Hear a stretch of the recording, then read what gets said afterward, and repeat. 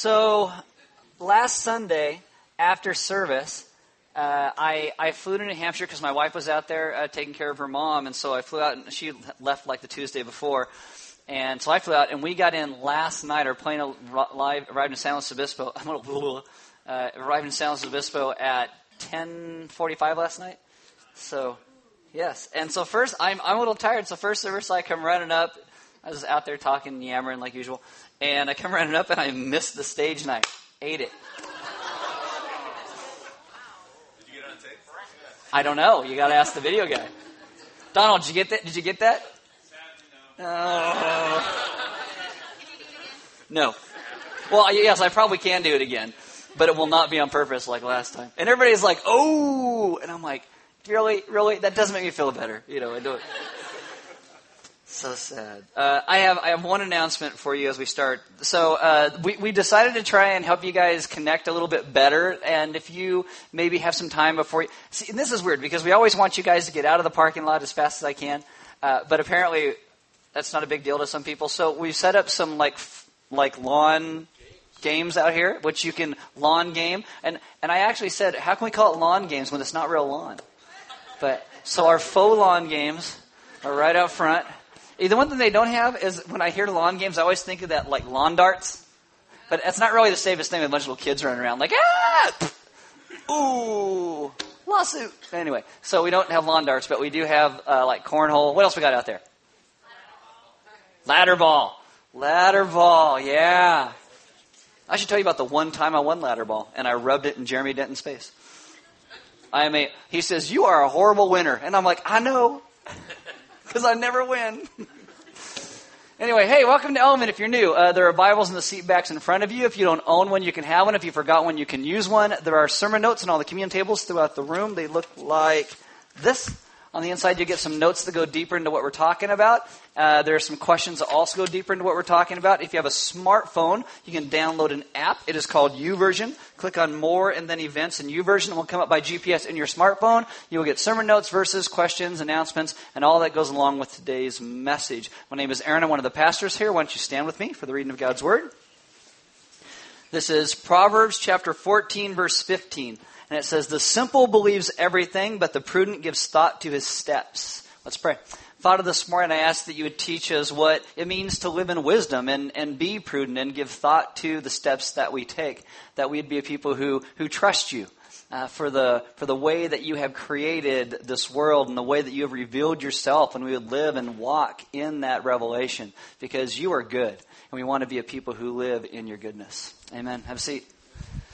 Right, so we're going to take this summer to go through the book of Proverbs. It's an effort to understand God's wisdom, how to live that out in the world in a way that honors Him.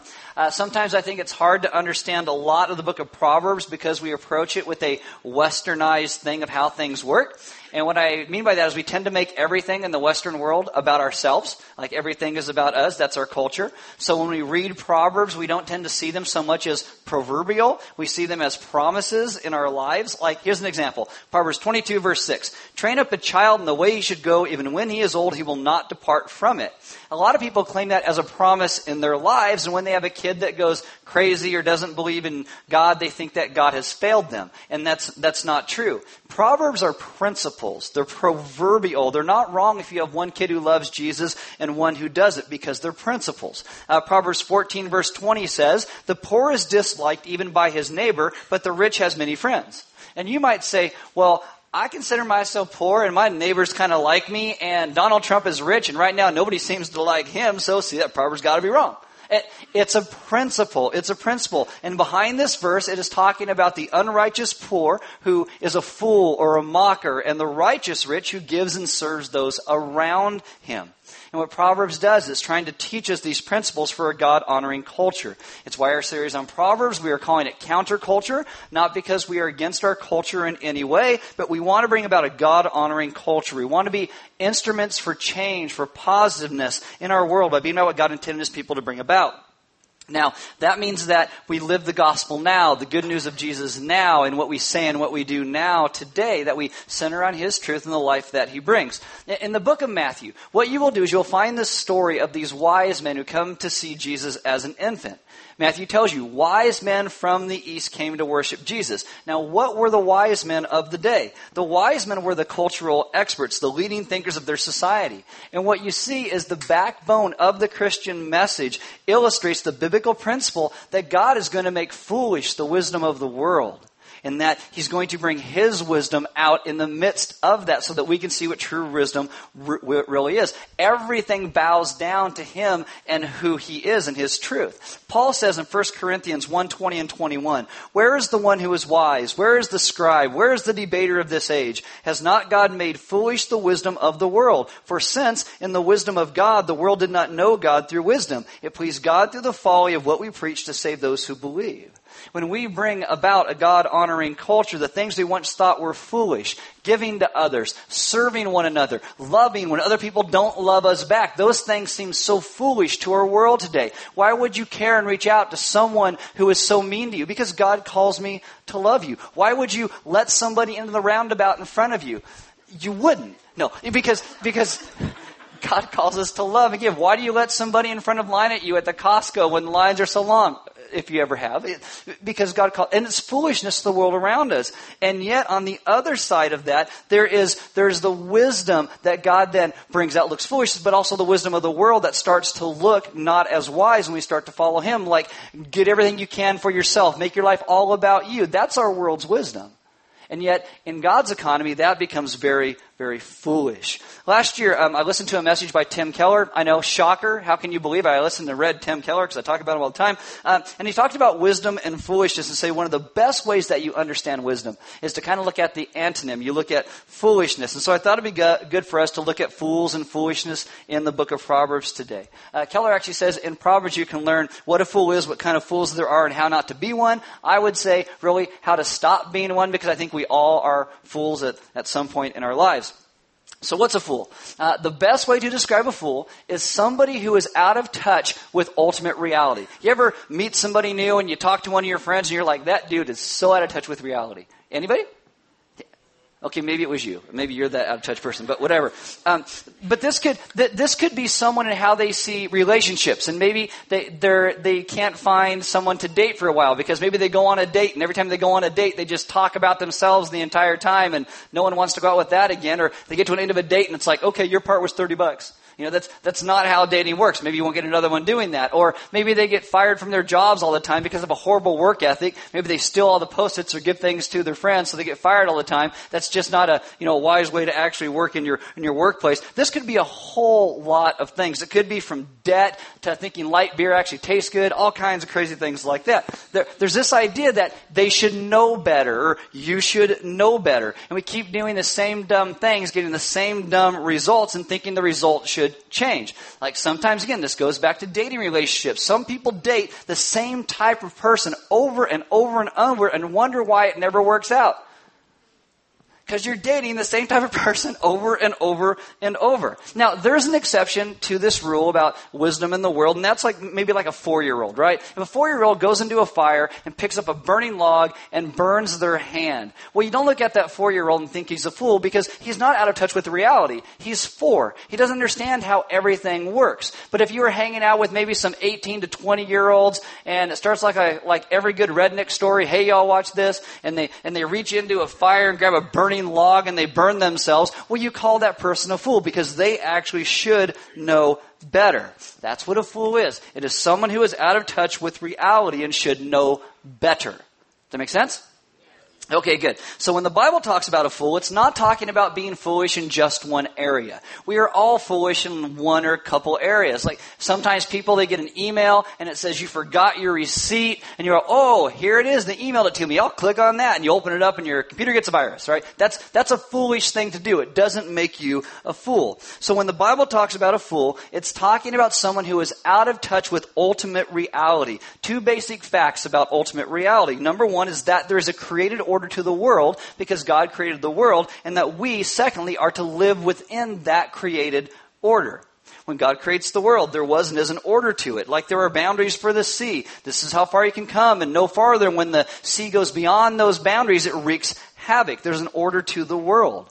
Things don't happen by random chance. It means that there's a physical and a moral and a social and a spiritual order. And if we are going to begin to live wise lives, we must submit and live in accord with that order. Actually, Keller called it a givenness. I really like that. There's a givenness to the world. For example, take the physical. The truth is, you cannot eat just anything you want. The older you get, the more evident that becomes. Okay, there are certain things that are good for your body and certain things that are not good for your body. And if a person, I'm not saying you, just a generic them person, insists on violating the givenness of their body, there's going to be a breakdown. If you insist on eating all kinds of terrible, we would call these yummy things, you won't live very long. You will die because there's going to be a breakdown. And if you, though, eat wisely, the things that are right, you will typically live longer, your body will be healthier, and you will feel better physically.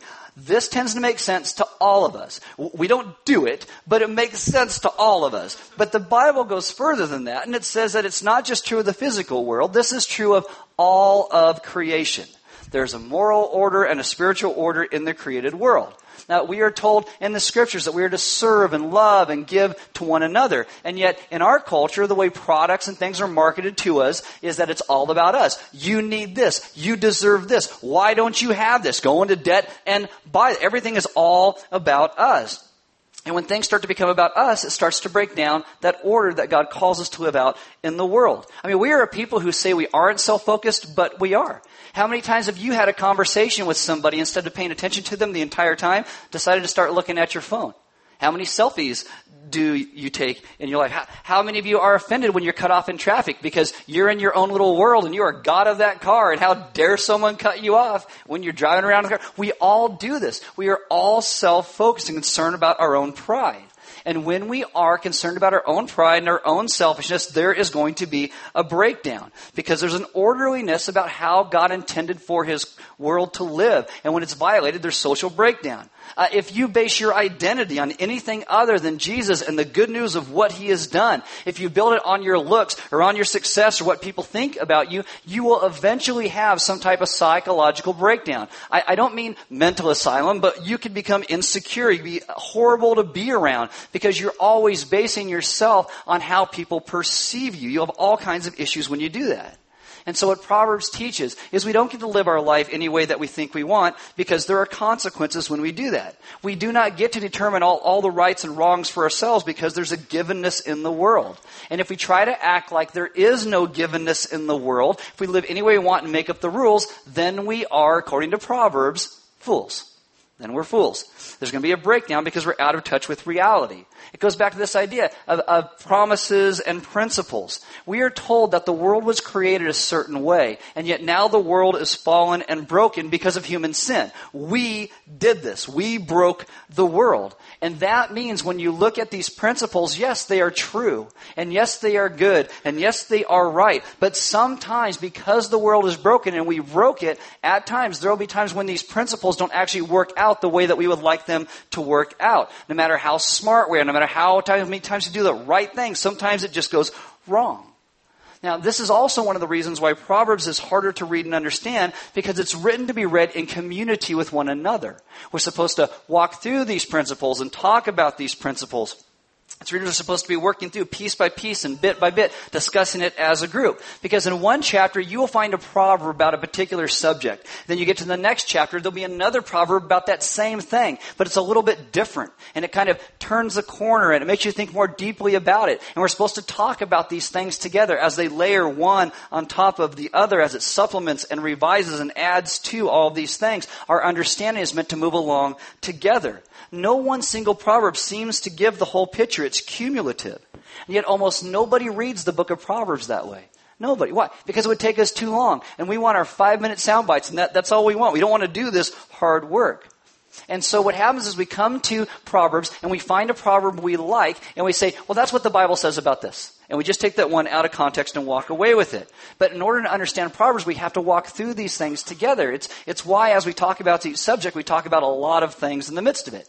Here, Proverbs 16:25 says, "There is a way that seems right to a man, but its end is the way of death." Now, a lot of people have taken this proverb and they've totally walked away with the wrong idea at times. In context of the book of Proverbs, this way that seems right to a man, the end is death. This is coming back to this idea of what givenness means. We're meant to see the big picture that fools are bad at making decisions, and many times it ends in a horrible place. Fools don't ask advice, or if they do, they don't listen to the advice they asked about. And so they're lousy at making plans. Fools often look at a course of action and think it looks brilliant and take it, like the show Breaking Bad. I'm going to get an RV, going to make some meth in it, and for a while it seems to actually go okay until the whole thing just breaks down and goes into complete chaos. Many times as fools we'll look at a bad decision and nothing bad comes of it right away, so we think, oh, well, it must have been okay, until our lives, like a year or two later, just melt down into nothing. It's horrible. Fools are always looking at courses of action and thinking that they are actually okay. And the trajectory of this idea throughout the book of Proverbs says no matter how hard one person tries, no matter how hard they plan, no matter how many people you listen to or how experienced you are, we can all look at a destructive option and think it looks good. Don't raise your hands, but anybody been married more than once? Right? Anyone ever have a friendship go bad? Anybody make an investment that went bad? Anybody get involved with somebody else in a business decision that went bad? See, this is how Proverbs comes and confronts our culture. It says if we think we get to live any way we think we want, determine right and wrong for ourselves, we violate the givenness and we become fools. And if we're not willing to see the fallen world and the fallen order and that we are fallen people, when things blow up, we're going to be like, well, what just happened? You know what just happened? We happened. That's what happened. No matter how hard you try sometimes to raise your kids right, they can still go wrong. No matter how hard you try to make your plans, they can still go wrong.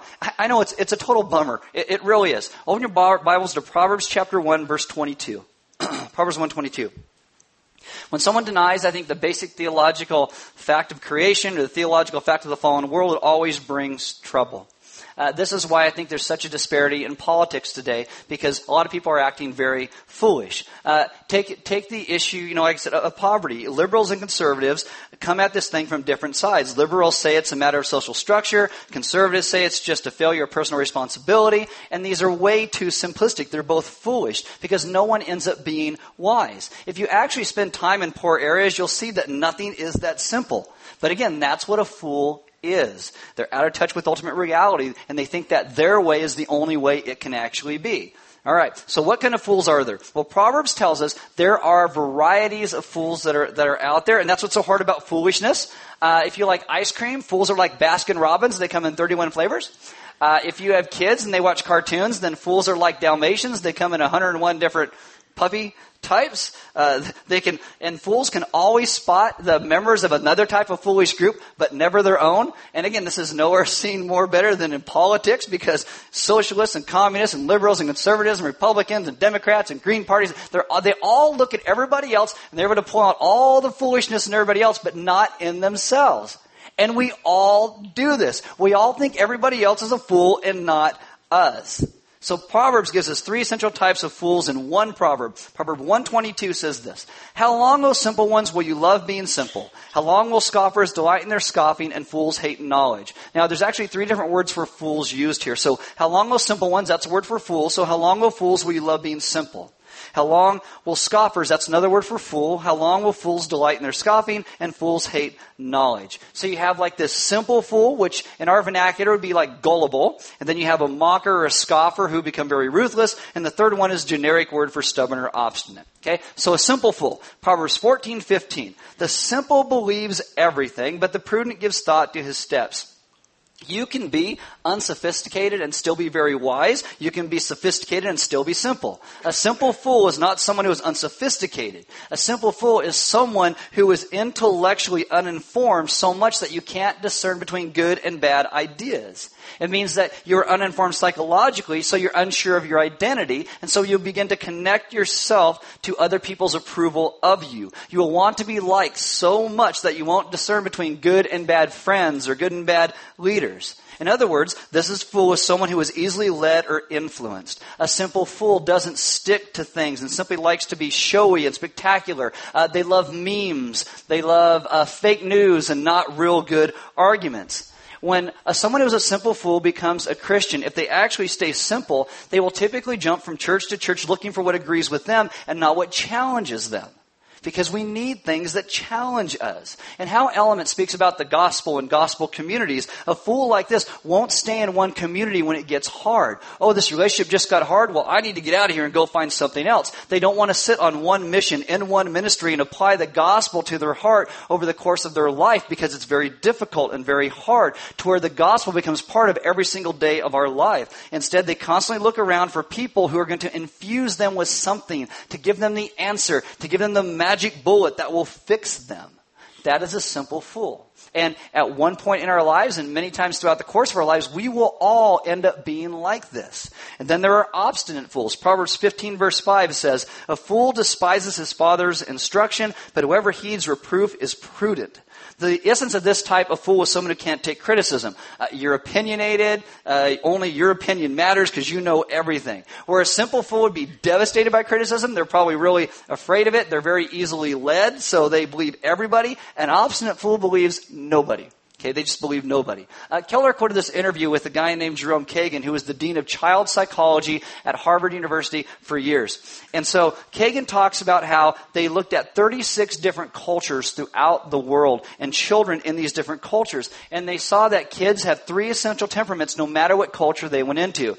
He says, the first one, some kids are wired for anxiety. In dangerous places, they say this works out really well for kids because fight or flight may take too long, and so you're anxious and you're just always ready to run. He said some are wired for aggression. This does better in places that aren't always dangerous. They can be sometimes, but not always. And this is someone who, let's get them before they get us. And then he said the third type are some that are optimistic. And optimistic kids work out way better in societies where there's a whole lot of peace in them. Because they're always like, let's not get bent out of shape. Everything's going to be okay. We're going to be good. Now, he says that no matter where in the world you go, no matter how dangerous it is, you will still find these 3 temperaments in there. And no matter how peaceful a place is, you will still find these 3 temperaments there. And he says, each habitual way of doing with the world can be highly inappropriate unless you are in exactly the right situation. Now what happens with us, because we all start out this way, is we go into the rest of our lives with these essential temperaments that we are born with. And we start to go and interact with the world in certain ways. And if we don't see that our own temperament doesn't always work best, we will become obstinate fools. Because we will think this is the only way it needs to be done, is just like this. Today, modern parents are taught, let your children find themselves and figure out who they are. Kagan says that's sometimes one of the worst advice you could ever give to parents. He says, unless parents intervene, a child's natural temperament will dominate them, and they won't learn how to act wisely in situations in which their habitual temperament response is inappropriate. Meaning that good parents will see the dark side of their kids' temperament and will intervene and help them to grow so they don't become obstinate like we are. Proverbs 22 verse 15. Folly is bound up in the heart of a child. It means all of us start out as fools. And a temperament is kind of a shortcut because kids maybe haven't learned all the wisdom. So that's a little shortcut to what am I going to do here? But we always handle situations like this, even though it may be only appropriate in 1/3 to 1/4 of the situations we find ourselves in. And this is why God, as our good, heavenly, and perfect Father, He challenges that dark side of our temperament. It's why He points out what an obstinate fool is. And we don't like it. But God puts us in situations throughout the course of our life where we don't know what to do in that situation, so we would actually grow out of our obstinate ways. God challenges us. So we all start as fools. Jerome Kagan of Harvard University says so it must be true. Actually, the Bible says so it must be true. And then the last one are these ruthless fools. Scoffers delight in their scoffing. Now, where a simple fool is going to be devastated by criticism and an obstinate fool just shrugs it off, what does a mocker do? A mocker pays you back. That's what they do. They get right back in your face and they're sarcastic. I don't know if that's me or not. Anyway, they have this overwhelming pride. A mocker is somebody who on the surface, they can look very smart about money or relationships or whatever, but they're actually exploitative and can be very abusive in the end. A mocker is somebody who you might think you have a friendship with. But when that friendship gets just a little bit too difficult, it doesn't pay off for them, they drop you and move on. I think maybe all of us at some point in our life has had a friend like that. In the short run, mockers look sophisticated. A very high percentage of mockers in our world have done well in business and arts and literature and the media. Many of them become presidents because it's this ruthlessness that helps them. But in the end, they're fools because human beings need relationships, and mockers will always sacrifice relationship to get ahead. Everybody sort of wants to be like these people. We lift them up in our culture today. You know why? Because we're fools. That's why we lift them up. And in the end, all these people are going to be alone. And in reality, we have to honestly look because we all fall into these categories in different ways throughout our lives in different places. We must be honest enough to see it for what it is. How the places we are out of touch with reality and how our lives can be devastated in the midst of it. How do we avoid this? How do we stop being fools to make a God-honoring culture? Well, it does always start with us and our homes, but the natural response of fools is to say things like, well, I'll just read the Bible more, and I'm going to work really hard to get better at it. That's a foolish answer. And you probably didn't think you'd hear that in church, right? It's not as simple as that. What you have to see is how the Bible speaks about wisdom. In Proverbs, wisdom is often personified as a woman. And the woman calls out to the simple and the fools and stands beside God as he creates the world. Proverbs 1:32 and 33, wisdom says, for the simple are killed by their turning away, and the complacency of fools destroys them. But whoever listens to me will dwell secure and will be at ease without dread of disaster. Meaning, we trust God, we are secure in Him. When Jesus comes, He uses a lot of words in Proverbs that are used about wisdom for Himself. Like He is the personification of God's wisdom. In Matthew 7:24, Jesus says, everyone then who hears these words of mine and does them will be like a wise man who built his house on the rock. In Mark chapter 6, verse 2, when Jesus speaks, they say, where did this man get this wisdom? Jesus even has the audacity in Luke 11:31 to look at people who don't even believe in Him. And He says this, the queen of the south will rise up at the judgment with the men of this generation and condemn them. For she came from the ends of the earth to hear the wisdom of Solomon. And behold, something greater than Solomon is here. Jesus says, I am the wisdom of God. The answer to our foolishness is not to try and figure all things out for ourselves. It is to surrender ourselves at the foot of the cross at Jesus and what He has done. And you might say, what am I supposed to do with that? Guys, we think we are so smart. This is the reason why the Scriptures constantly deal with the idea of foolishness and wisdom. We must be willing to see our own foolishness. It's why Paul says in 1 Corinthians 3:18 and 19, let no one deceive himself. If anyone among you thinks he is wise in this age, let him become a fool that he may become wise. For the wisdom of this world is folly with God. The only way we stop being these kinds of fools is to become the type of fool that finds all that we are in who Jesus is. It's a question of what kind of fool we are, or actually more whose fool we're willing to be. According to our world, the way that Jesus was born and the way that Jesus died was foolish. Jesus comes. He is the creator and king of the universe. He could have been a Hendrix or a Kennedy. But no, He was born to peasant parents. And He is laid in a feeding trough. The God of the universe in a feeding trough. How foolish is that? We would say, no, I would never come that way. At His death, the God who made us allows us to place our hands on Him and kill Him. How foolish is that? We would never do that. Seriously, if I was God of the universe and you tried to kill me, I'd be like, I will show you my glory and you will be sorry. That's what I would do. But that's not what He does. That's why it looks like foolishness. When Paul talks about this and the foolishness according to the world and looks at the cross, he says in 1 Corinthians 1:25, the foolishness of God is wiser than men, and the weakness of God is stronger than men. Paul says if you look at the cross, this is the ultimate proof that there is actually a createdness to this world, a givenness to this world, that there's a transcendent divine law, and God is the only one who honors it. Because He is the one who understands the givenness of the world that He made. The cross, what it does, is it shows us how utterly sinful and foolish we all are. That Jesus had to die for us and our sin and our foolishness. The reality is that there is a creation, but there is a fall, but there's a third greater order, and that is redemption. That our God, in His wisdom, what looks like foolishness to the world, comes to rescue us. He redeems us at the infinite cost of His own blood. This means as Christians, we're not liberals or conservatives first. We are followers of Jesus first. And we understand that there are liberal and conservative things in that. The moral law of God should be honored. That's a very conservative thing. But we are saved by grace alone. And that's a very liberal idea. We are saved by grace and grace alone. To no longer be a fool means we live in God's givenness. And the only way we do that is by trusting the good news of what God did to rescue and save us. Only when we understand the gospel in terms of creation, fall, and redemption do we finally become wise. That is how we actually begin to be in touch with ultimate reality. In Galatians chapter 3, the Galatian Christians are turning away from the gospel of grace, and they're trying to obey the law, that God will have to bless me if I obey the law. You know what Paul says to them? You're being fools. He says, you're foolish, Galatians. Lewis Martin says, Paul sees there's only one true antidote for foolishness, the proclamation of the gospel of the cross. The good news of what he did to rescue us. The Galatians are foolish because they think that moving towards an observance of morality and the law is going to save them. And they're losing sight of the event that makes the world what it really is. It's true givenness, and that is Jesus' death and resurrection for us.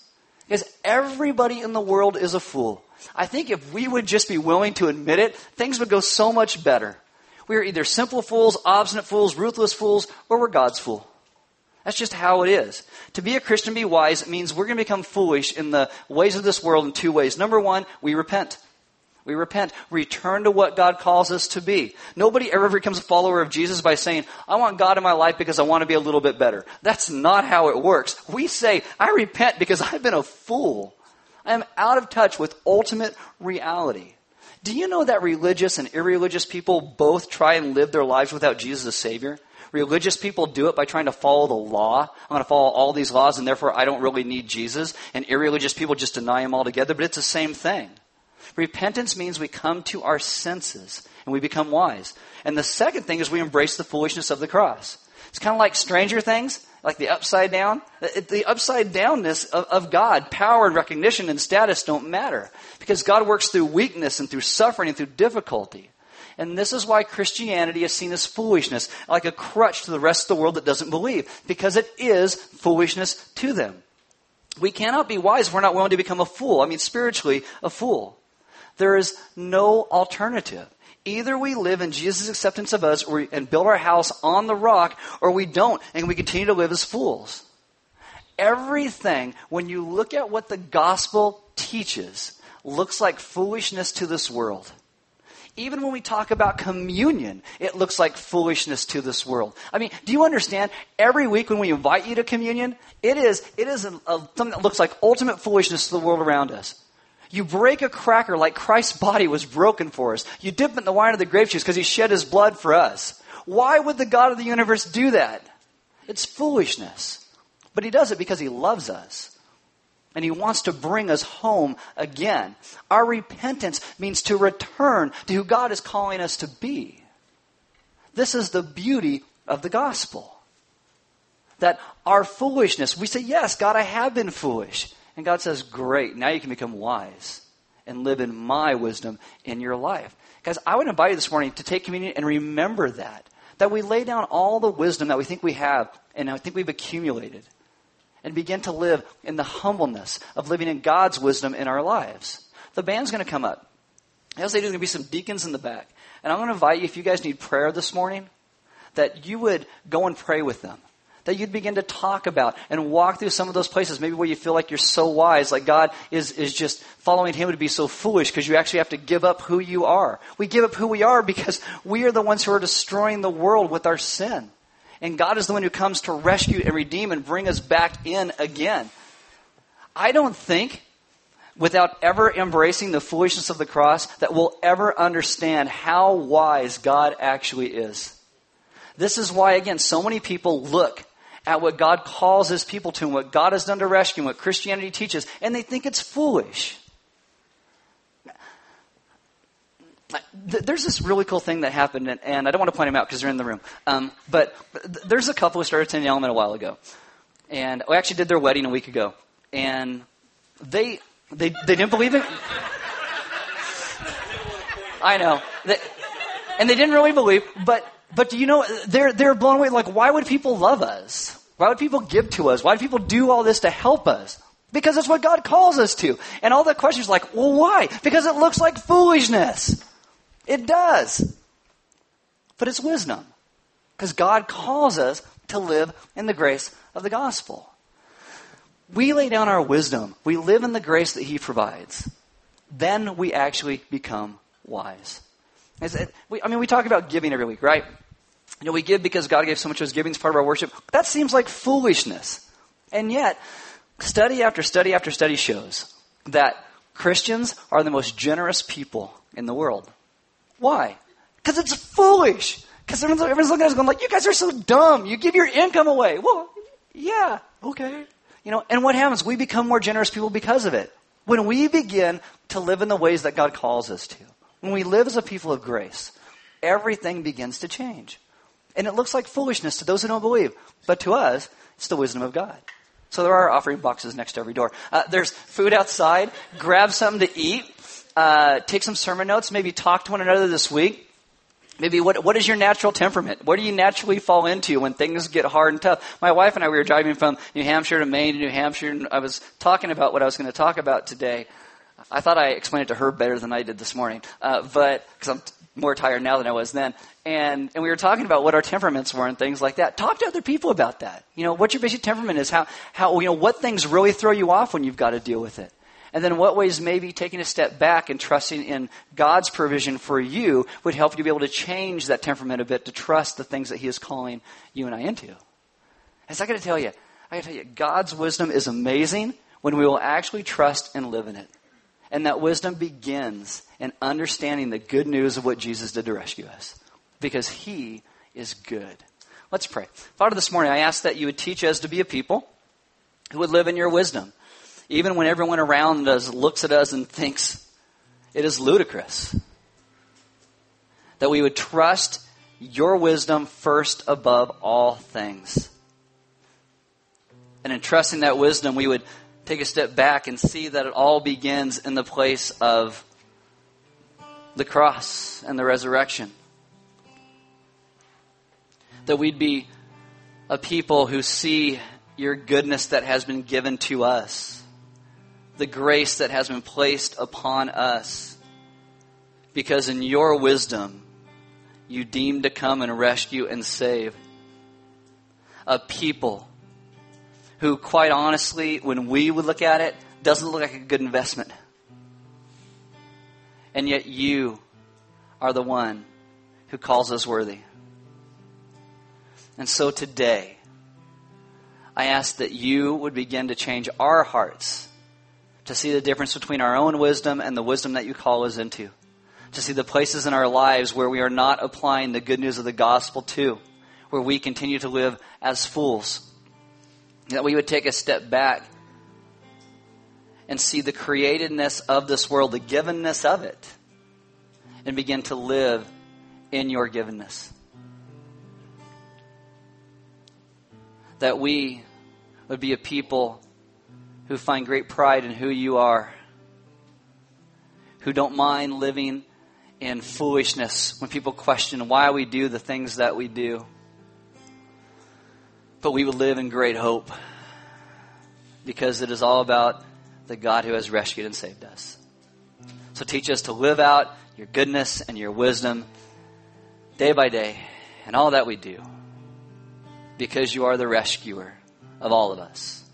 And we thank you for that rescue.